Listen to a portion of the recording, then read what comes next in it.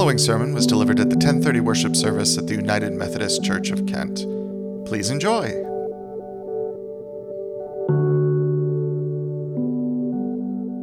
Together with the psalmist, the writer of Psalm 139, today we meditate and we pray, O Lord, you have searched me and known me. And depending on what we know about ourselves, what we're willing to acknowledge, how we're feeling or thinking about ourselves, being so intimately, so thoroughly, so completely known by another, maybe perhaps even and especially by God, may be for us either a comfort or frankly a concern.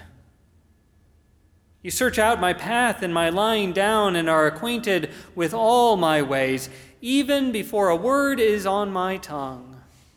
Even before I start to compose that tweet, even before I post that comment in that irritating person's feed, oh Lord, you know it completely. Uh-oh. Such knowledge is too wonderful for me, so high that I cannot attain it. Search me, O God, and know my heart. Test me and know my thoughts. I wonder, what does God discover while searching your heart, while knowing and testing your thoughts? If you are anything at all like me, then probably God discovers something of a mixed bag. I know some of my thoughts might be pleasing to God, while others not so much. For the truth is that I am a mixed bag, or a mixed field, to borrow Jesus' image for today. Though it's often been said by different people and at different times to make different points that there are basically two different types of people in the world, yet today's gospel might give us some pause in supposing that we know who is which type.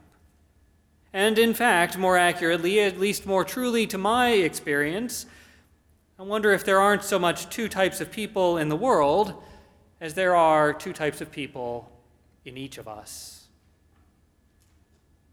Well, as last week, our gospel for today comes to us from the 13th chapter of Matthew, this chapter of the gospel filled with Jesus' images for describing God's dream, or the beloved community, or what Matthew calls the kingdom of heaven.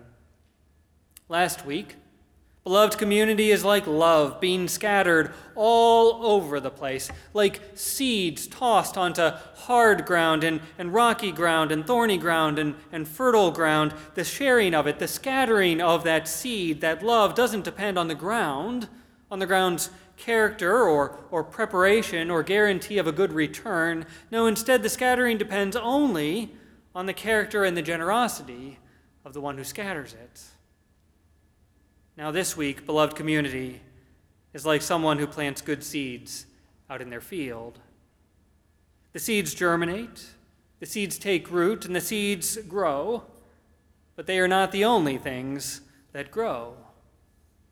True to reality, or at least true to the reality of every garden I have ever tried to grow, weeds, that is, plants that were not intended, grow in the field too. Should we go out and gather them, the farmhands ask, wanting to be good and faithful servants? Do you want us to go and tear those weeds out? The weeds thereafter generally are thought to be a plant called darnel. It's a plant that's related to wheat, and a plant that looks like wheat, a plant that has evolved to hide out among wheat, but a plant also that can be toxic to humans when too many of its seeds get mixed into the bread dough. Wheat farmers know how to deal with it relatively easily. They often uproot that darnel once or twice each year before harvest time so that they don't have to separate out the seeds by hand. And so the farmer's choice in Jesus' story today is, as it often is in parables, a strange choice, an unnecessary and a surprising risk. Let both of them grow together, the farmer says, the darnel and the wheat, or the weeds and the flowers, or whatever else we might be trying to grow. We may not have intended it, but it has a place in the field too. And besides, the farmer says, in trying to gather what you think are weeds, you might tear out the wheat as well. So better to just let them grow together. What Jesus seems to know is that it isn't always easy for us to tell which are the weeds and which are the wheat, which plants are the good ones and which plants are the bad ones, especially since most plants, like most people, can behave in both ways. In truth, after all, one person's weed may be another person's delightful little surprise. A violet, a clover, a buttercup, an aster, something growing where we didn't plant it. In fact, sometimes what we call weeds are just plants we haven't learned yet. And I wonder if that might be true in our perception of other people too. We can be so quick to judge, and then quickly so certain about our judgments, behaving as though we always know the difference between weeds and wheat, or who's wrong and who's right. Well, the truth is, we don't always even know what we are looking at. Recall Jesus' earlier teaching about our tendency to notice the speck in our neighbor's eye while entirely ignoring the log in our own. We don't always know the difference between weeds and wheat. Just because we did not intend to grow the plant that's now thriving out in our field does not mean that it should not be there. And even when we do know the difference, even when our discernment is aligned with God's, and we can clearly identify a person or a system or a structure that is causing real harm, yet even then, we don't always know how to help without also adding to the harm. Which is not, of course, to say that we should not care about evil, that we should not address injustice, that we should do nothing to stop oppression in its tracks. Indeed, through the waters of our baptism, we have each been called and we have committed to resisting these realities in whatever forms they present themselves, both in ourselves and in our world. And so I don't think that Jesus is instructing us here today to pretend that evil or that real harm doesn't matter. Instead, what I hear him saying today is that as we resist it, as we actively and passionately and persistently resist it, we should do so humbly too, acknowledging the truth that all of our certainty, no matter how much, does not make us right. Just consider the uncomfortable reality of our history together as church. A history filled with examples of our certainty, filled with examples of our attempts at weeding, yet causing real harm. For long stretches of time in church history, we were quite certain that women were not as capable as men and ought to therefore stay in their narrow lanes. We were quite certain that lighter-skinned folks were created to be superior to darker-skinned folks. We were quite certain that God had planned for European folks to uproot and weed out all of the people who were living in this land. We were quite certain that expressions of the Christian faith ought to look exactly the same everywhere in the world. And we were quite certain that our LGBTQ plus siblings should not be allowed to be fully themselves in our faith communities. And yet all that certainty did not make us right. Now, in fact, many of us are embarrassed that we held these views, and we are working now to try to heal some of the harm that our misguided weeding caused. Having judged some people to be weeds, we justify their removal from our fields, and we've all suffered for having done so. The church has suffered, our congregations have suffered, and we ourselves still suffer. We have all suffered through our careless, eager weeding. Let them both grow together, Jesus says to us today instead. For Christ doesn't share our obsession with fields or yards or communities where the plants and the people are all the same. Christ doesn't want our communities to be looking like neat and tidy fields, having created this supremely good world as it is, with diversity and difference in staggering amounts. Christ knows better. God knows that nobody thrives, whether plants or people, nobody thrives when we're living in a monoculture. But then we might wonder, what about the real weeds? The real evil and injustice and oppression that are a part of our communities, part of this world, part of ourselves? Not just the things or the people or the viewpoints that make us feel uncomfortable, that stretch us, that cause us to grow, but the very real harm that continues to spread and thrive. Well, our work as people of faith, our task as co-laborers with Christ, as workers in God's field, our work is to heal and to repair, to restore and to help. Our work is not to uproot people and tear them out. Because, friends, we are not God. Our judgment is not as true as God's.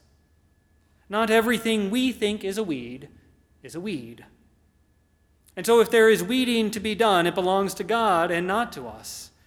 To God who searches and knows, to God who tests hearts in ways that we never can. We don't know enough. We don't love enough. We don't care enough to judge rightly. And so we leave the weeding to God. The field, after all, the church, the world, our lives, after all, it all belongs to God and not to us. What has been given to us is to reconcile and to welcome, not to annihilate and exclude. What has been given to us is to live lives of goodness and generosity and justice simply but also publicly, so that others can perceive in us the power of Christ and the peace of God and the life of the loving Spirit who sets us free. So we do not ignore the harm, not at all. We resist the harm with every fiber of our being, but not by weeding out people, not by demeaning and dehumanizing our kin, even when they are the perpetrators of harm. No, we resist evil with love. We resist injustice with reparations. We resist oppression by letting folks be free. We build communities where all people are encouraged to grow together, where we are free to take risks, where we are free to fall and to fail even without fear of being rooted out, of being told that we don't belong, with the absolute certainty that every one of us will be loved and nourished, no matter what, exactly as we are. That's beloved community. That's the kingdom of heaven, as Jesus describes. That's the field where God's love still is growing, where we are invited always to bring our whole beautiful selves, to bring our weeds, to bring our wheat, to bring our mixture of everything that we're made of with the assurance and the experience, not only that we are searched and known by God, but that we are loved and held by God too. Let us pray. Merciful God, you plant each and every one of us like seeds in the same good field, and together we are nourished and nurtured by your love. We sway in the wind. We're refreshed by the rain. We're blessed by the knowledge that we are known and held by you. So, O God, when we want to uproot others whom we believe do not belong in our part of the field, good Lord, forgive us. When we label others as good or bad rather than affirming them for who they are, good Lord, forgive us. When we are reluctant to acknowledge that we ourselves are a mixture of weeds and wheat, good Lord, forgive us. When we are too afraid to examine the fields of our lives, to notice what's growing there, good Lord, forgive us.